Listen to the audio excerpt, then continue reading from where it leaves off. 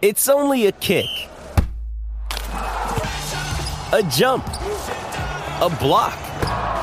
It's only a serve. It's only a tackle, a run. It's only for the fans. After all, it's only pressure. You got this. Adidas.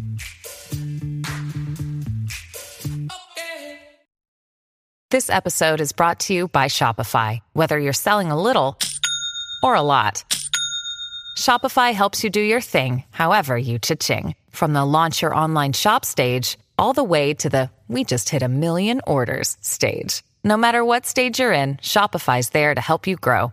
Sign up for a $1 per month trial period at shopify.com/special offer, all lowercase. That's shopify.com/special offer. With threats to our nation waiting around every corner, adaptability is more important than ever. When conditions change without notice, quick strategic thinking is crucial. And with obstacles consistently impending, determination is essential in overcoming them. It's this willingness, decisiveness, and resilience that sets Marines apart. With our fighting spirit, we don't just fight battles, we win them. Marines are the constant our nation counts on to fight the unknown. And through adaptable problem solving, we do just that. Learn more at marines.com. Good evening, ladies and gentlemen, boys and girls. Hopefully my mic is better today. Please let me know if we're all good. But we are back. The TAT pod is back. And also, as Georgie says, straight off the bat, the real Liverpool is back. And we will get on to that comment in just a little while. But first of all, let me introduce to you this lovely panel. We've got Elliot, the regular. How are you doing, my friend? I'm doing very well. Thank you very much. If you hear a budgie in the background, I'm house sitting, so that can be blamed. Not on me, just in case you hear it in the background. But apart from that, we're flying. Yeah, it's good to have you back, mate. And Mike, you need no introduction, mate. Yeah, mate, at this point, lad, it's me and you every other day, isn't it? Off and on. But I'm all good, brother. I'm all good. We love it. We absolutely love it. But first of all, guys, before we do get into the pod, please make sure you smash the like button, subscribe to the channel if you haven't already. And I need to do something real quick. I showed these cards in the last podcast we did. I'm going to show you them again. Our sponsor, Your Foot Card, has sent me these lovely cards, which you can get using the website, the link in the description. Like I said in the last one, this rating is a bit off from Trent because this was made before the official announcement, but you can go get the actual Trent card now. And we've also got the king himself, Kenny Dalglish, and also the Mo Salah. It's like metallic on the back, and on the front it's like a solid sort of poster thing. I don't know what the specific name is for that, but yeah, use TAT pod in the discount code section thing when you get to checkout, and you get yourself 15% off any order. Boys, what a game that was then, as Curtis Jones once said. I can't remember who that was against. Was it Everton? I can't remember. Yeah. But let's get straight into it. Let's get into the lineup. Let's see what we liked about the lineup and potentially what we didn't like about the lineup. Gonna come to you, Elliot. I've heard Mike waffle on a lot of the last few weeks. So let's go to you, Elliot. What did you think when you saw that lineup? I'll tell you what I thought in just a moment, but I want to hear your thoughts first. Like, slightly disappointed, but like I was expected because of the South American lads. But then, I mean, the excuse for McAllister starting was a bit like, you know, why, considering he was just in Bolivia in the highest altitude game in world football or whatever it was. So a bit weird, and I think that showed in the first half. But apart from that, lovely to see Quanta playing, because I think there's a real player there. Yeah. I mean, I couldn't really argue because of the internationals. If we were another week in and I was seeing that front three, I would have been disappointed. Yeah, agreed. Mike, would you say, because we did a predicted lineup, and to be fair, I don't think this is too far off it. Obviously, I think we thought Konate might have been back because he was in training. That obviously didn't happen. I think I predicted Endo to play. I can't remember, but I think we got the front three spot on. So yeah, what did you think about this starting lineup? Was you confident when you saw it? I think I made the point in the last pod. It was pace. I was wondering when, because I put that front three up and I said the one thing we don't really have is pace. And although obviously off Salah, I think that kind of showed in the first half. I was a little bit worried when I seen that. More so about McAllister than anything. although it's obviously great to see him, like was just said there, just playing the highest altitude game of football. Like, he's not just going to be able to walk into it. But saying that, for the most part, with the way that these players performed on international duty as well, like Gakpo getting a couple goals, I thought, they'll come in high on confidence. So I wasn't worried. But like Elliot said, that wouldn't be my go-to front three when everyone's fit. No, I completely agree. And when I saw the lineup, obviously, I've said this so many times in the past, I've never been one to write off a game or think we're going to lose or anything like that. Obviously, I said on the preview show, if you guys watched it, that this is going to be a tougher game than people think. And people looked at the table and people just thought, oh, this is going to be an easy game. It's Wolves away when we've got one of our first choice defenders in the lineup. The midfield is a bit makeshift again.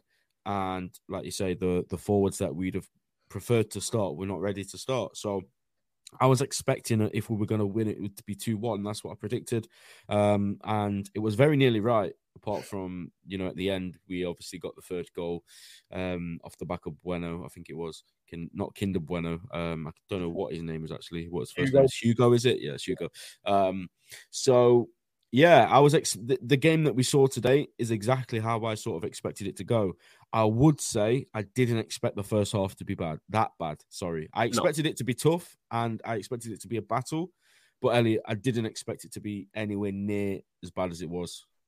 No, not at all. I mean, I said it at the time. I think everyone kind of looks at the Wolves away game as maybe a bit of a bogey fixture, even though last season was the only time they've beaten Liverpool since, I think the commentator said 1981 or something in the top division. So, yeah, I was nervous in terms of to see how they get on, and I think that was everyone had the right to be because they were not at the races at all. It was one of them where I thought, not the races, maybe the first 15, you can get away with that, even if they are one goal down, and then just get your foot on the ball. But even when they did do that, it was 20 minutes in, a little bit of possession, they did not create. The passing around the back was poor. Every single one of the midfielders gave the ball away. Jones was non-existent. Gakpo was non-existent. So it was one of them where you just sat there thinking, well, this could look like a write-off 20, 25 minutes in already. But, I think they probably would have wanted the first half to carry on because they got the first opportunities in the game when it was coming up to half time. But thank God half time did come along because the changes that were necessarily were made.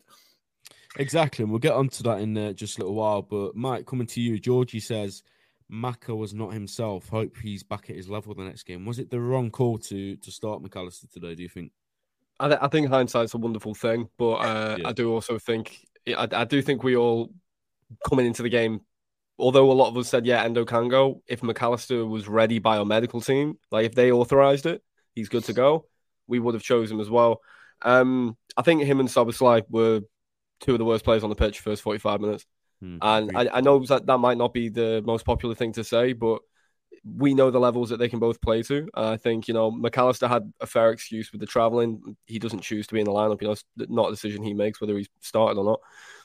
I was really disappointed in Szoboszlai's performance first off. He was brilliant second half, but first off, I think him, Matip, Gakpo, Jota is the worst I've seen all of them play. Yeah, I completely agree with the midfield thing, particularly McAllister. Like you say, we're not going to dig him out too much, obviously, because he's just come back from the international break. He played both games, I think, for Argentina. He's still new in the team as well, let's not forget. But it was just the simple things that he normally does very well, like you say, which he was just struggling to do today. It just seemed like every time he got on the ball, he was giving it away, and dangerous areas as well. There was one moment where he gave the ball away and Szoboszlai had to track all the way back from the halfway line. And then to McAllister's credit, I think he actually puts in the tackle once we'd sort of regrouped a bit. But yeah, it was very, very weird in the first half from the midfield. But like you say, the necessary changes were made, and we'll get onto that in just a little moment. Shigs is in the building, newly wedded, by the way. So everybody say congratulations to Shigs. No, congratulations, wow, boy.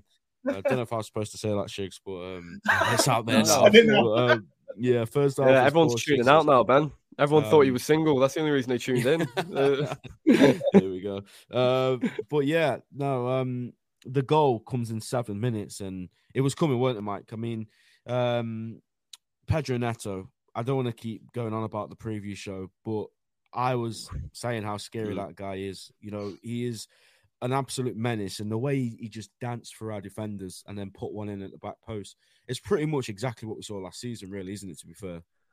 Yeah, I mean, listen, Klopp made a very good point. Gomez was not meant to be that isolated with Neto at any point in the game, but all first half was just being isolated up against him. I think Neto is obviously a wonderful player, and don't get me wrong, it was a great run, it was a great ball, but our 3 of the 4 defenders in our back 4 were at fault for that goal. Talk about no pressure from McAllister or Szoboszlai on that side.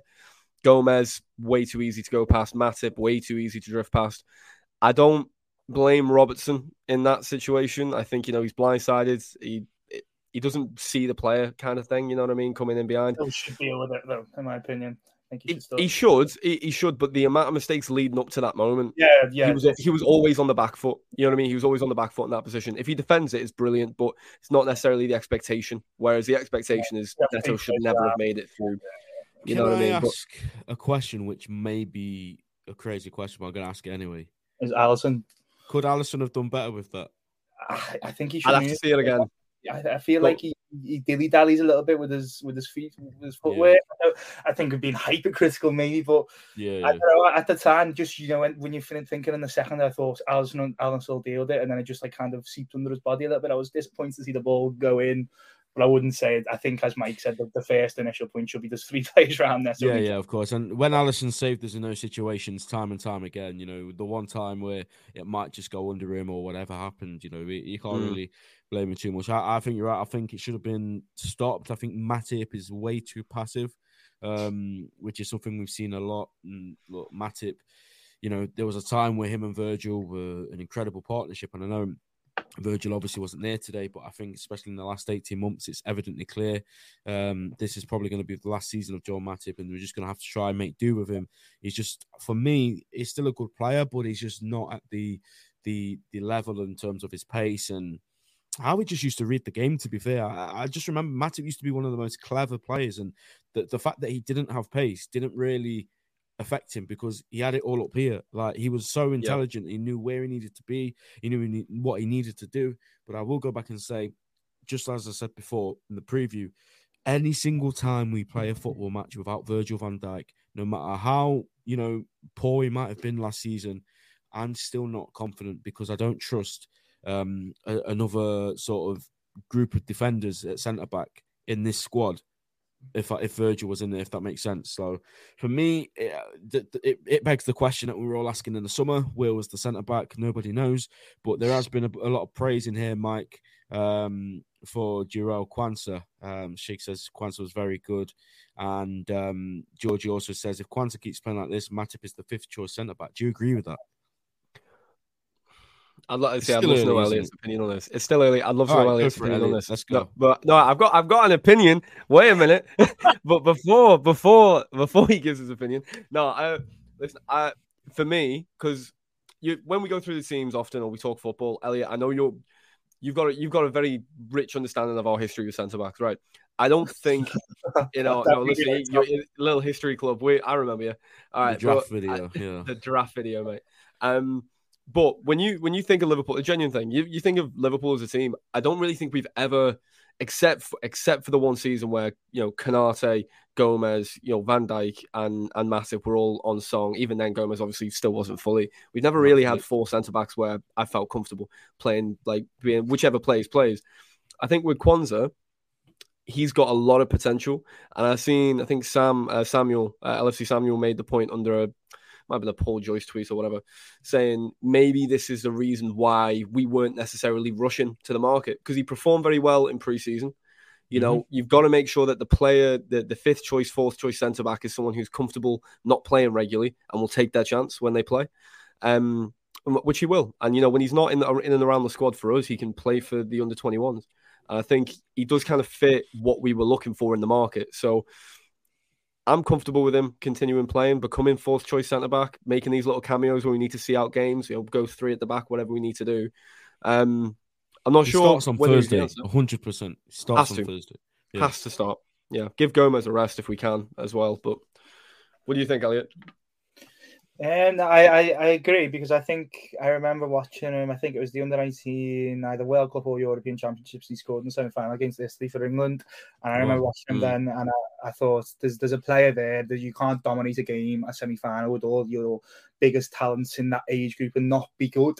Whether I thought throwing him in against Newcastle a bit of a risk, but he shined through that, and I do think maybe they put a defender on the back burner because of him, but it's too big of a risk to say that's the only reason. I still think they must assume Matip still got quality in him. I think Matip has, but not against the transitional team like Wolves are trying to do today.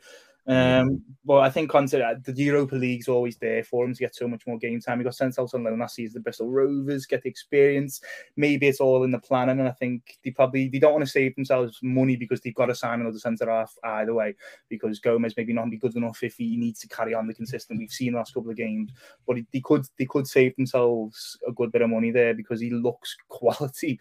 I mean, there was a couple of times where maybe the naivety got the best of him when he just boots it out. But it's better to be safe than sorry. There's no wrong decision from him today. And in that first half, he was the only one who looked good, and that says a lot considering back five is so much experience there.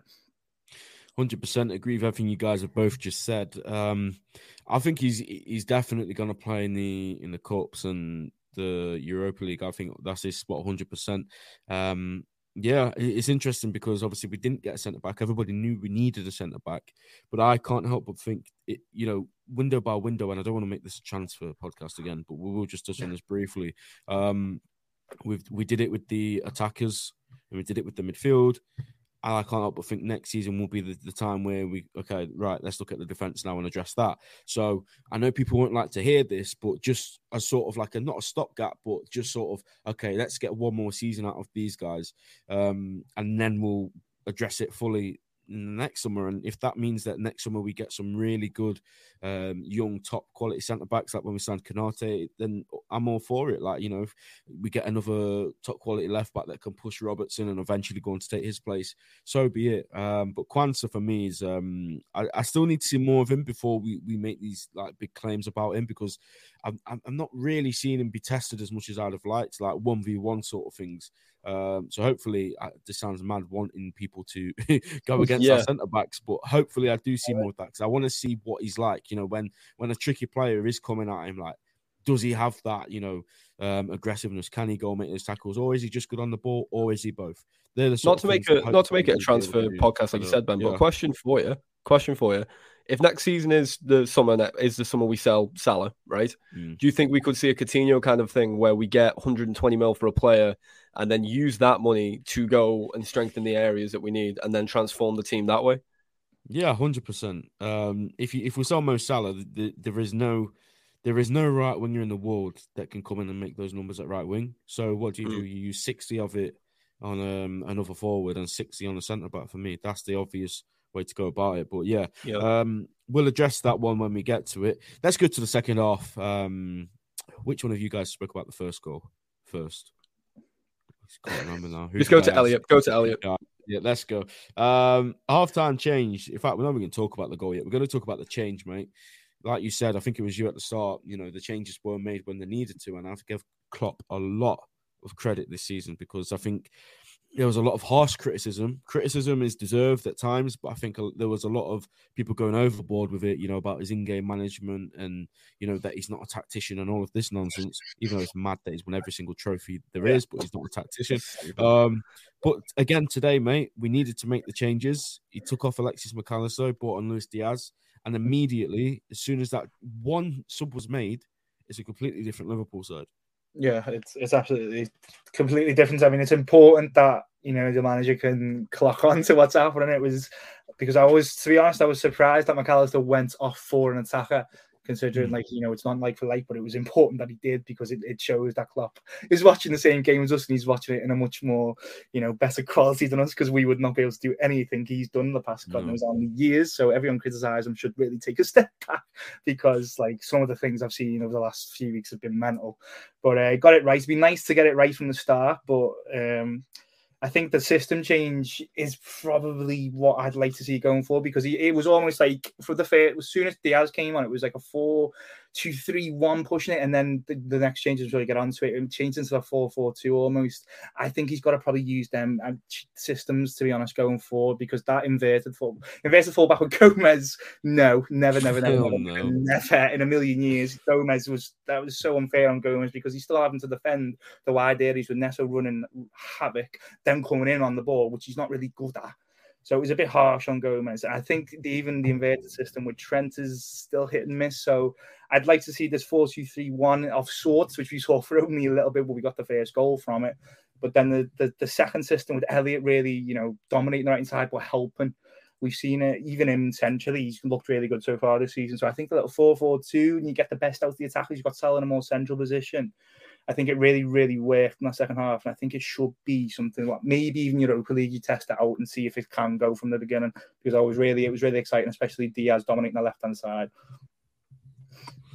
Absolutely. And Mike, what's your opinion on the change, mate? Like Elliot said, as soon as we seen that Luis Diaz was coming on and it was a midfielder that was sort of going off to make way for him, was you confident that, this would bring out more going forward? Or was you also apprehensive that, okay, we've seen Hwang, we've seen Neto, we've seen Cunha cause us problems in the first half. What if this problem persists? Because it could, it's a fair point.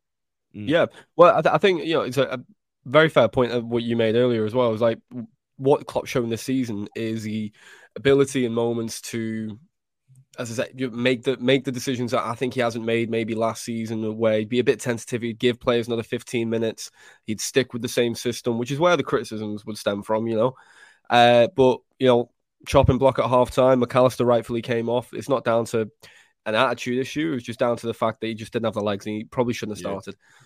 Seeing Diaz come on, I was originally worried that we were going to see Gakpo playing the 3 in midfield. Yeah. And we were going to see Jones in the 6. So first thing I noticed, which I was very happy with, was we were playing Szoboszlai and Jones as a pivot. And what that allowed was Robertson to play his more natural role of an overlap. Yeah. It added this width that we haven't really played with too much this season. We did do it against Bournemouth as well, with turning Trent back to sort of like standard what he was, sort of out wide, fullbacks wide. That's where your width's coming from. Also, the interchange between Diaz and when Nunes came on, Diaz and Nunes were swapping, Jota and Salah were swapping. Every single one, it was either your right winger, your right forward, constantly rotating, left wing, left forward, rotating. It just allowed for this freedom of movement. Szoboszlai played the box-to-box role phenomenally well in the second half. His heat map was, honestly, it was outrageous. And yeah, it transformed how we played, and we looked like ourselves again, which was much needed. No, absolutely. I completely agree with that. Like I say, it all comes down to Klopp for me. And like Alex says, yeah, it would have been nice to have got it right from the start. But I think this season, especially now, that's 3 out of 5 games we've gone a goal down and we've had to make changes. And the changes have come and we've got back in the game and we've come away with the 3 points. And if you flip that to last season, we go to Wolves, it's a tricky game, we get absolutely battered. If we went to Newcastle United in those circumstances last season, again, we would have got battered. So the positives are there for me. Obviously there's 2 ways you can look at this game. Some people will say we got away with one today. We didn't, because in the second half they didn't have a sniff. We absolutely battered them. But I'm just, like Elliot says, I'm buzzing that Klopp is seeing these issues. And I think before, the criticism that he waits too long in games has been valid. Sometimes you've been wanting to make subs 55th, 60th minute, but he's waiting until the 75th. And that's just probably because he trusted the guys that were playing. But now it seems like he's being more ruthless. And as soon as the player's not pulling their weight, okay, that's fine. We've got options on the bench now. We've actually got very good players here ready to come on and make a difference. So we saw it again today. Luis Diaz, Darwin Núñez, Harvey Elliott, all 3 of them played tremendously well when they came on. Darwin Núñez, I was absolutely buzzing with when he came on, to be fair. But let's talk about our equalising goal. And I'll come to you, Mike, because Elliott's just, I think the animal was probably kicking off again that he's looking after. But what was it, a cat or a dog, Elliot? It's a dog, and then there's a bird which screams every 2 seconds. So I'm just wondering if that can hear, but then Ace was crying. Yeah, that's all good, bro.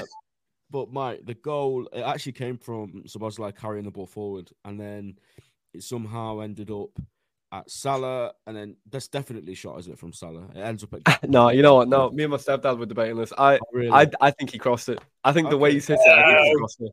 I think he crossed it. Yeah. I die on the hill, but I think listen. No, it doesn't even matter. It's an assist all the same. He got robbed of an assist, for the 3rd goal anyway. So, but I think it's Szoboszlai doing exactly the one thing our midfielders never try in years gone by. he just ran. He just ran at the defense. He was like, right, let's try and make something happen. Flicked it in, ends up at Jota's feet. Really great technical ability from him. It was like a little bright moment for himself. Got the ball through to Salah. Salah, whether he crossed it or whether he shot, who knows? But it lands at the feet of Gakpo and he taps it in. And it was probably the one thing Gakpo and Jota both did in the game that was positive. And it was also the main thing that happened. They got the ball in the back of the net. So, yeah, what did you think of the goal? I thought it was really well worked. I'd say it was a glimpse of what's to come, I suppose. Absolutely, and I was just buzzing at Gakpo's got that feeling of being in those positions again and putting the ball in the back of the net, because obviously we've spoken about him at the start of the season, sort of playing in a position which, look, not any of us here want him to play, and that's no discredit to him. He's just not a centre mid. So to see him in those positions, scoring a goal to get us back in the game. He's obviously scored for Holland as well over the break, so he's got that feeling now, scoring again. So it's good to have, and yeah, I love Gakpo, and I think obviously there was a bit of unfair criticism for him as well when he just came in. So I need to see him in those positions more. Does he get into our best front three at the minute? I don't know, but what I do know, Elliot, is it's healthy competition, and as long as Mo Salah's in that front three, anyone can come in for those other two spots and start a game. Yeah. Yeah, I think so. I think it's also nice to have the midfield competition as well, because you looked at that bench and then you got the luxury of bringing on Gravenberch the last few minutes when the game's won. It was really nice. But the front three it's one of them, isn't it? Where whoever doesn't play plays on Thursday with Doak probably. So it's a nice option. I think Gakpo. There's I really, really like him, but is there a need for the false nine kind of figure when you've got the creative midfielders behind them? Is what I would say. I don't really think there is. In terms of a game against a big team, maybe, but I think you just want to see Núñez absolutely run riot these days. I don't know what about you two. I think it's the sort of horses for courses kind of thing, isn't it? Like you say, sometimes you'll need that, going against teams that are going to sit back and put everyone behind the ball. Maybe, he'd be more used in that. But expansive teams like Wolves were today, to be fair, especially in the first half, they really came at us. I think Darwin Núñez would have feasted in that first half had we got it right. Obviously, on reflection of how the first half panned out, probably not, because he wouldn't have got the service. But in an ideal world, teams that come and attack us like straight on the front foot, that's the front three I'd want: Diaz, Núñez, and Salah all day long. I know what you're saying, but Mike, what do you think on that question that Elliot's asked about is the need for the false nine?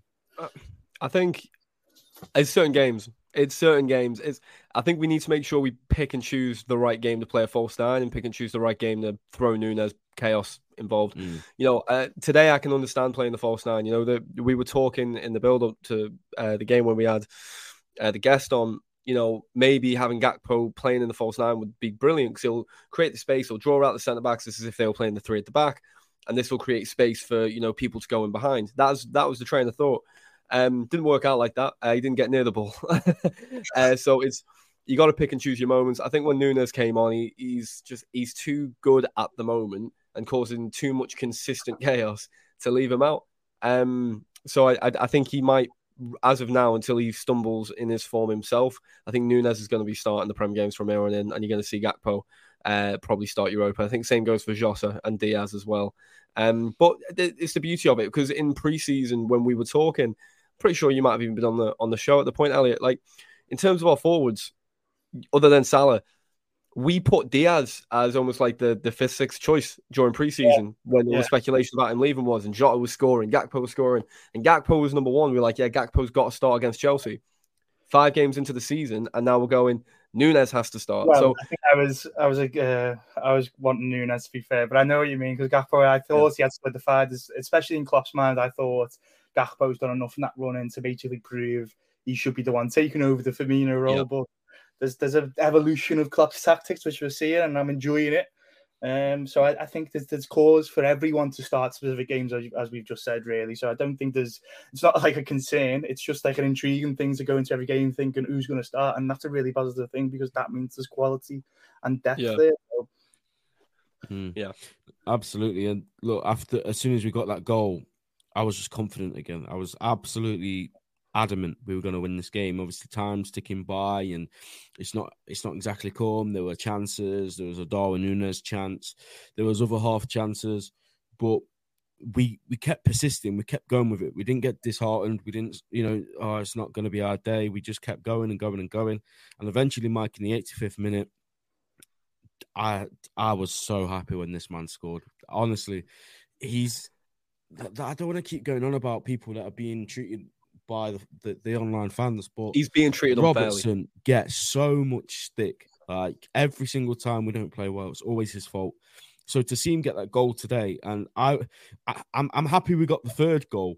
But if that was the winning goal to go on and get the 3 points, I would have been right about my prediction, and Andy Robertson would have scored the winning goal. So yeah, there's just explain that goal to me. How he's played the 1-2 with Salah, he's carried on his run into the box, and the finish as well, the near post. It's like a proper number 9's finish, wasn't it? Yeah, listen, we've watched Robertson miss chance after chance for the last couple of years. Like, he has been in positions, easier positions to get goals and not converted. I think he put in a man of the match performance today. I think he put in a captain's performance today. I think, absolutely. We talk about Van Dijk having the captain's armband, right? For me, I have not seen Van Dijk put in a captain's performance yet at centre back. I think he's played very well. Really? Sometimes. I believe that. No, I know. I thought that was a Van Dijk performance, a Van Dijk captain performance. I stand different with. I think you've got to pull out a moment. I'm not saying Van Dijk needs to be scoring winners by any means, but Robertson today, throughout that entire second half, in first half as well, but second half specifically, you're faultless. Every single time he was making the attack, he was making the attacks happen. He was just Lila's in the chat, kick her out. But it's the goal itself comes from a very poor goal kick. Sorry, a very poor clearance from Jose. We pressed the keeper though, to be fair, so I'm taking credit for that. I agree. I was coming on to that. I agree with that. I think that's no, yeah, Ben, yeah. Don't worry, I was getting onto that. No, it was great from us there because again we were trying to stop that counter attack, slow it down. But Robertson's tenacity gets the ball out wide to Salah. He could have easily set in his position, worried more about their counter attack. He wasn't doing that. He bombs in behind. No one picks him up. It's a lovely pass by Salah. How many times have we seen him do that outside of the left foot into the path of the runner? And like you say, I mean, it's as nice a finish you're ever going to get. I don't think he's taken over Salah at right wing by any means, but great finish and a great moment for him. Deserved. Yeah, not many people would have had a Robbo any time on their racket today, would they, mate? No, not at all. I certainly didn't. I wasn't expecting, especially with all the attacking changes Klopp made. But it's a great goal. I mean, as you said, that goal kick, at the time I thought, what on earth is he doing? If I'm a Wolves fan, I'm absolutely fuming at that because it was the worst kick I've ever seen. He almost shimmed it. It just went up. Said, I guess said Jose Saul has a mistake in him, didn't he?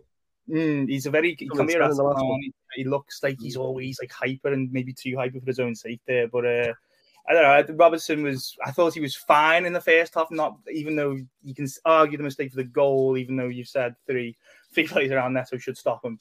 But I think he was okay enough for the second half. Natural left back role. I thought he was great, apart from the corners. Goodness me, the corners. So it was really good from Scholes. 200 appearances, the captain's armband is great, and it's nice. It's really nice to Salah as well because that seems to be a consistent thing now. I know he's always been so good at creating, but it's assist after assist after assist, isn't it? It's brilliant. It's really exciting to see that for me. Absolutely. And then just to finish off the game, 6 minutes later. I'm gutted this McDonald's not goal. And it is right because it is going miles wide. Fair enough. But I've always said that whoever hits the ball should just get the goal because at the end of the day, they've shot. You know what I mean? It's not going in, but they've taken the shot. So Harvey Elliott shoots, it hits the Kinder Bueno, and it ends up in the back of the net. And Harvey Elliott ends up in the travelling cop, which was really nice to see because I'm going to take this one. I love Harvey Elliott. I don't know if anyone's been watching me long enough or following me long enough, but since the kid came in, that's this guy has so much natural talent. It is untrue, right? He is naturally gifted. Technically wise, he's absolutely phenomenal. Is he a centre mid? I still don't know. I don't know. I don't know if that's going to be his best position. Is he better off in a 10? Is he better off on the wing? I don't know. But what I do know is that he's an exceptional football player. And every time, and Mike, you did a tweet about this as well, every time he's come on this season, he's been brilliant. Every single time. There's not one time where he's come on the pitch. Sometimes a young lad coming on to a game that's in the balance, young players can sort of shy away and think, oh, I don't want to mess this up. I don't want to be the one to be, responsible for letting the team down. But he's always come on with fight and determination. And, when he doesn't score the goal, but when that goal goes in, you see exactly what it means to him when he's in that away end. So talk to me about Harvey Elliott, Mike. Talk to me about these cameos this season. And yeah, just talk to me about him in general and what you see the future for him, mate. Listen, I think me, you. I'm pretty sure Elliot as well, and Evan, who he may not be a part of TAT, but we all know who I mean when I say Evan. Welcome. Listen, he's always welcome. That's for sure. We've all been in Elliot's corner. I think you tell a good story about when you spoke to his dad. I think it's a really good representation of the reality of it, which is a lot of fans love him, and I feel like unfortunately, the negativity will always cut through the noise more than it should. And I think, unfortunately, that's been the forefront for him. He might not have felt the love that he deserves, because social media is a terrible place. But He is genuinely phenomenal talent, natural talent. And I think he's only going to continue to get better, whatever position he ends up in. I think, this Szoboszlai role when we have McAllister, Szoboszlai, and a fully fit team pushing up on the right hand side. That's where Elliot's best role is. Off the bench, he came on games where we need to see it out, and he has helped see it out perfectly. We've came on in games where we need to find a winner, and he's helped find that. He's helped set the tone every time. Whatever tone needs to be set, he helps set it. So, listen, there's no ceiling for him. There's absolutely no ceiling for him, and I think he's going to have a big season this year. And I think same goes for Curtis Jones as well. And my same sentiments go to him. I think he's another player that is consistently proving himself to be better than a lot of people try and make him out to be. I know for a fact there's some, not naming names, some people would have been seething to see Jones celebrating with Elliot in the crowd, and that made it a little sweeter for me. I'm not going to lie, because exactly, because he deserves that kind of love just as much as Elliot does. They are both talented players that can change Liverpool's future going forward in the right way. And great moment for him. I just wish that goal counted for him too. Yeah, Elliot, what do you think, mate, on Harvey? I think a player of his age and position, probably he's so much ahead of other players in that position and age category because he's got so much experience. I mean, I'm just thinking off the top of my head. Remember the United 7-0? He bossed it. He was great. So he's got the experience of playing the massive games. But now I feel like that Newcastle game for me was a bit of a change. It was like a coming of age. He was the difference. He made everyone calm. He saw the game out, even though not seeing the game out, but getting the win, but like seeing the game out as in not conceding any more goals. He was massive for that. Today he's done the same thing, but he's changed the game again, and he's probably just given himself a much better chance of getting in the starting lineup. I'd be disappointed to see him not start on Thursday. He deserves to start in these games to show how much he can really do. He's quality. We know that. Just the thing is, what's his best position? But why not be plethora of positions? We saw him in the central midfield role. We saw him in attacking midfield role. We saw him off the wing. He's got pace to be off the wing. I think this is just a really quality option, and I'd like to see him pushing for the start at some points in the season because he's got it, and we've seen it already this season. He can be the difference. So why shouldn't everyone be buzzing for him? Liverpool fans, same with Jones, as you said, Mike. Them two are on the crowd. That should be a picture for years to come, and hopefully in about 5, 6, 7 years when they are, bordering on that legend status, because they are good enough. They definitely are good enough. Yeah, absolutely. I think I made this sort of comparison a long time ago, and I know Harvey's been around a lot longer than the player that I compared him to, but it was like Bukayo Saka at Arsenal. They were in the Europa League and he was fresh. He was coming onto the scene. He was playing, and that's how he made his name. And I'm not saying Harvey's going to go on and be that level yet. I mean, he could be. I believe he, like Mike says, he's not got a ceiling. But we've seen it so many times how the Europa League can be a huge platform for these young players to go on and establish themselves. So, look, I just want him to play. For who for? At what expense? I don't know. But the reality is we've got a brilliant squad. He can play anywhere, like sort of centre mid, number 10 if we need one on the right. There's a place for him in the squad, and there's so many people that will either want him gone permanently or loaned out. And I'm glad that we decided to keep him around because, he only makes the squad better. He only gives us more. Losing him, it's mad. Who would we be bringing on in these situations? Okay, now we've got Gravenberch. But like I said, he's come on, and every time he's come on, he's done very, very well. So hopefully, like we said, he starts on Thursday. He has a really good game again, and we're on here waxing lyrical about him once more. But yeah, let's talk about Mo Salah. It would be rude not to. 2 assists today.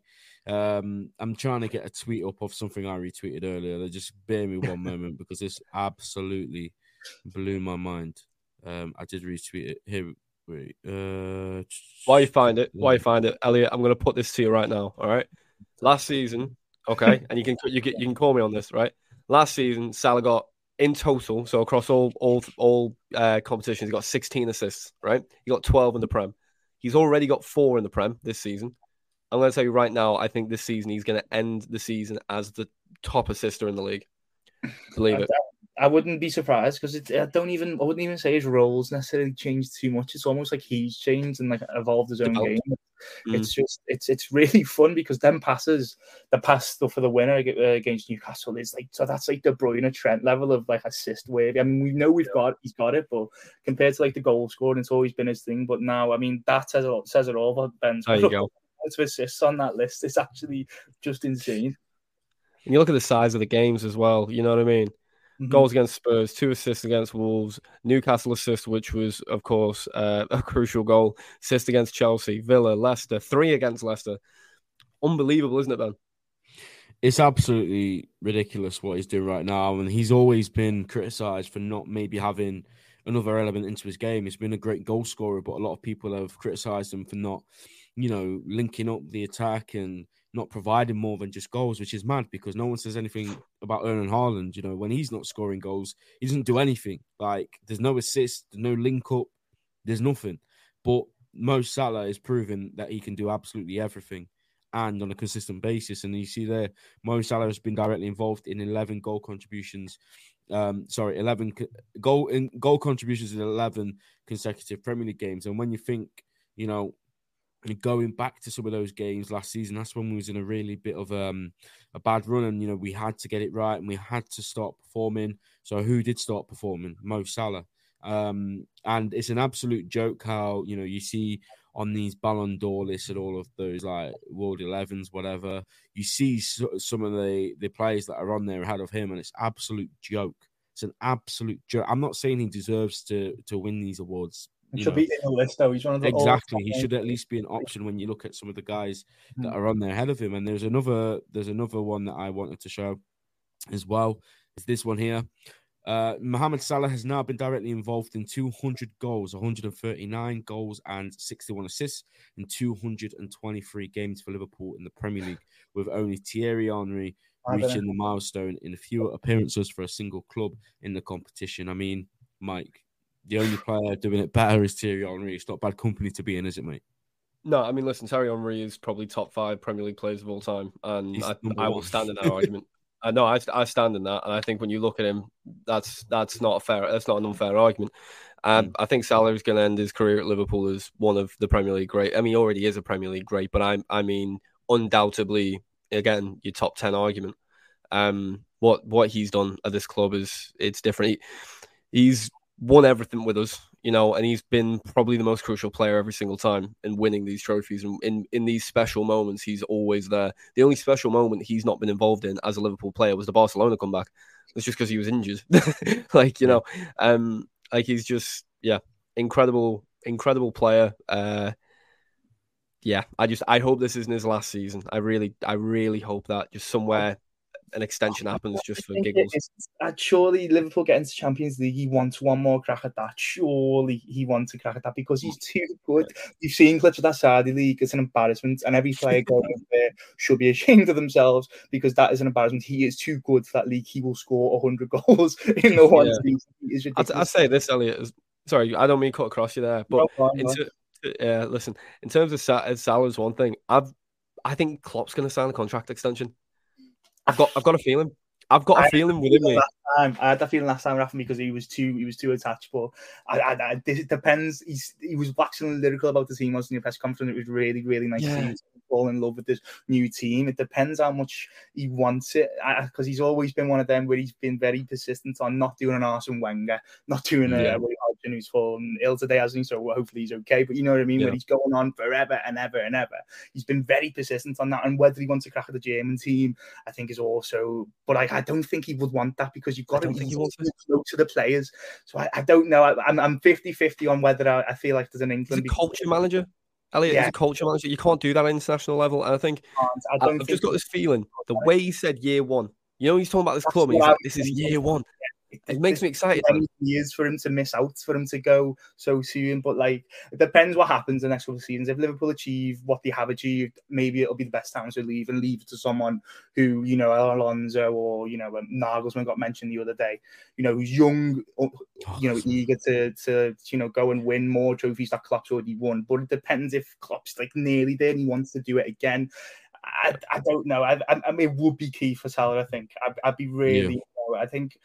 I'd just be so disappointed if Salah leaves next season for that league. I'd be gutted. I'd really will be gutted because I think I'd rather just, if he were to leave, I'd rather see him in the top 5 league because he's too good to be in that division. I think there's too many players in that division. He's got too many years left in his legs for me. He's about 38, in my opinion. He's too his fitness levels are ridiculous. He's already proved that he doesn't get injured a lot. There's too many qualities there for him to leave this team, which he could be. He's already he's already a legend. He could be so much more, in the Premier League as well. I can't see him. Yeah. I just surely he wants to crack the Champions League.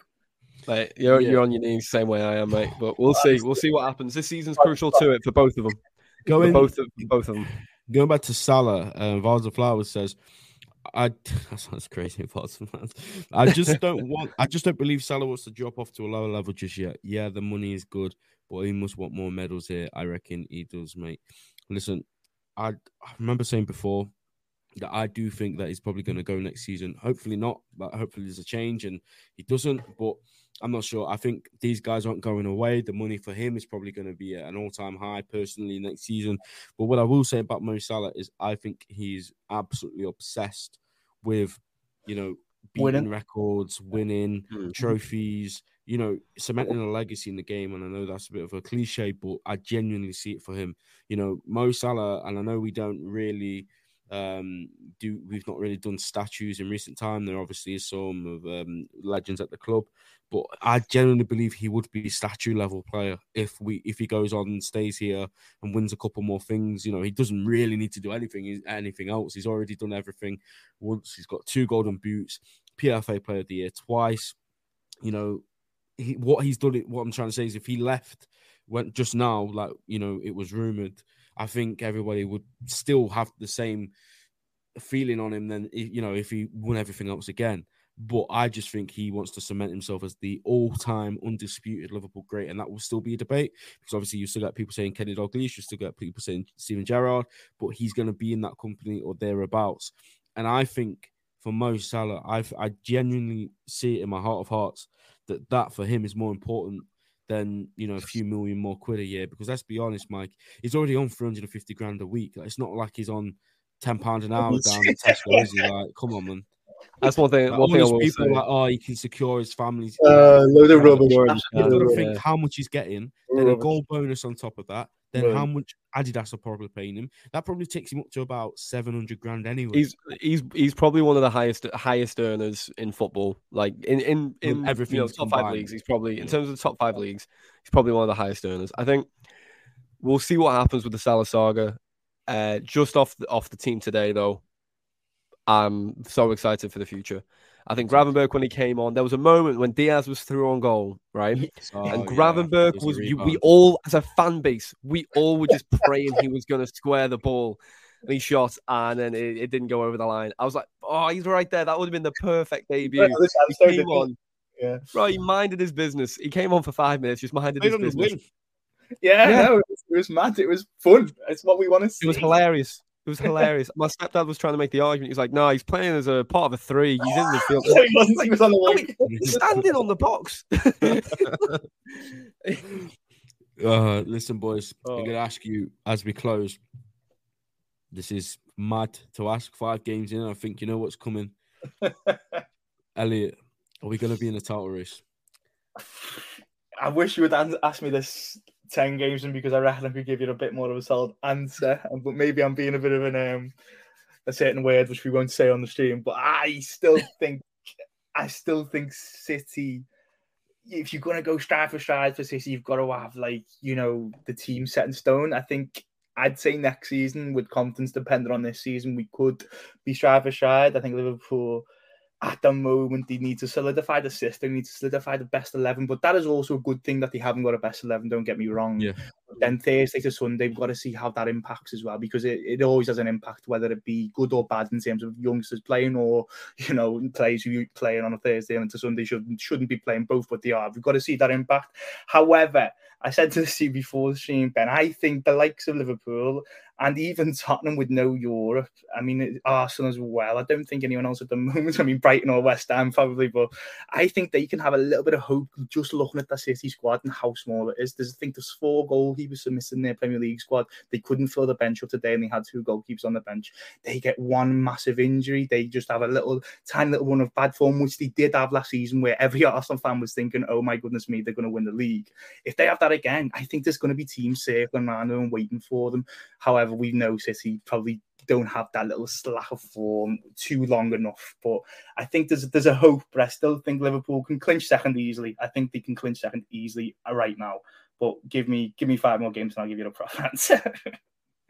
Mike. I'm similar. Like I feel like I feel negative. Like when I go on Spaces after like a win, like it happened in the preview for this game. I shouted you out in that Spaces, Ben, because I said Ben's got to get tired of me not being positive, because I try and be positive. I try. We're not winning the league. We're not. It's fine. And it's okay. We're up against the City side, which are City. I think we'll struggle with the balance of Europa League. It's a very difficult thing to balance. Don't get me wrong, Arsenal did it last year. Or they didn't even... Yeah, they had it last year, didn't they? They did have it, but then they didn't do well. So. Yeah, but they balanced it with a title race. It's important to balance, isn't it? Yeah, and I think the balance of it is going to be interesting. I think in 5 games time, 10 games time, if we get to start of November and we are still top 2, top 3 within 3 points of City, then yeah, I believe we're in the race. The Europa League, we've almost got 2 11s now, so those guys aren't going to be... It's not like you're going to be playing Thursday and Sunday. Like, some of them will, like... You could probably see like the defense with that, isn't it? Where there's injury problems, and if they creep into a Thursday, Sunday problem where they can't handle it, then I think that'll be the issue. And even without injury issues, I think the defense is still the issue. So I think the rotation issue too.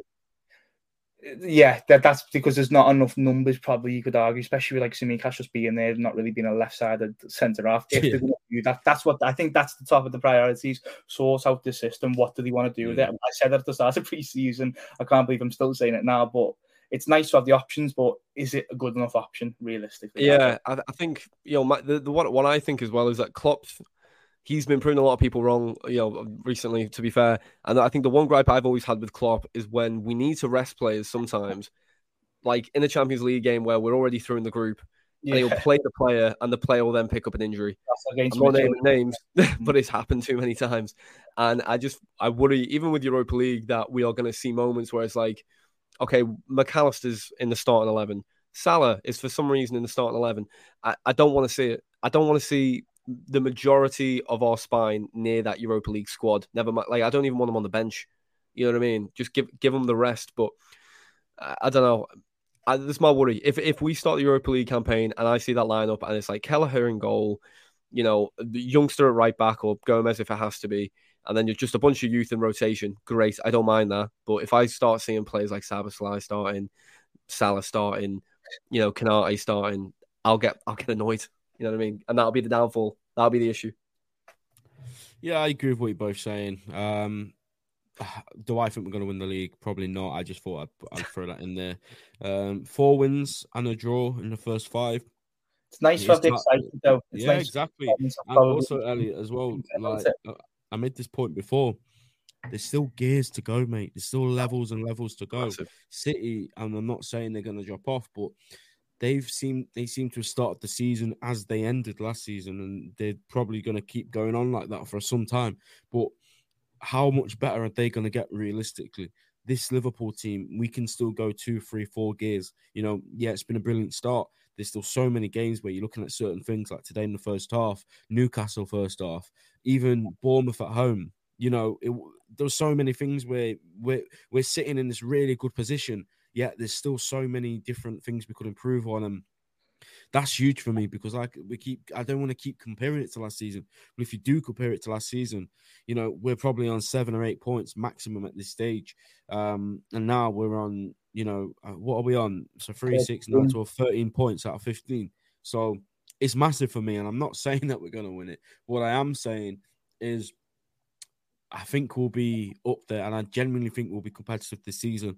And when you go back to the start of the season, everybody was like, all these pundits saying they'll get 4th, or some even saying we'll get 5th. And all I was saying to people was, let's be competitive again. And I know that shouldn't be the objective.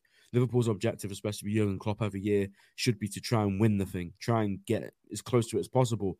But just from what we've seen, the whole rebuild, this whole Liverpool 2.0, this first year stuff that Klopp's been saying, if it takes a year, like you say, Elliot, to get there or thereabouts, and you go for it properly the season after, then so be it. Things take time. Things don't come straight away. But yeah, I'm excited. I'm very excited to see where this team goes, to see where some of these new players go that we've signed. Obviously, still got the likes of Stefan Bajcetic to come in. Ben Doak's probably going to get some games coming up soon. Well. So it is really exciting stuff. And there's only one channel. There's probably a few more, but for the sake of this podcast, there's only one channel that you need to watch to discuss every single game, previews, match reactions. In fact, coming up next week, we're probably going to be doing like 4 streams because of the games we've got coming up. So it's mad. So make sure you subscribe, guys. That's all we've got time for today. We are going to wrap up there. Turn your notifications on. Like the stream if you haven't already. And we'll see you guys for the last Glyn's preview, which should be exciting. So yeah, take care and goodbye for now. Sports Social Podcast Network.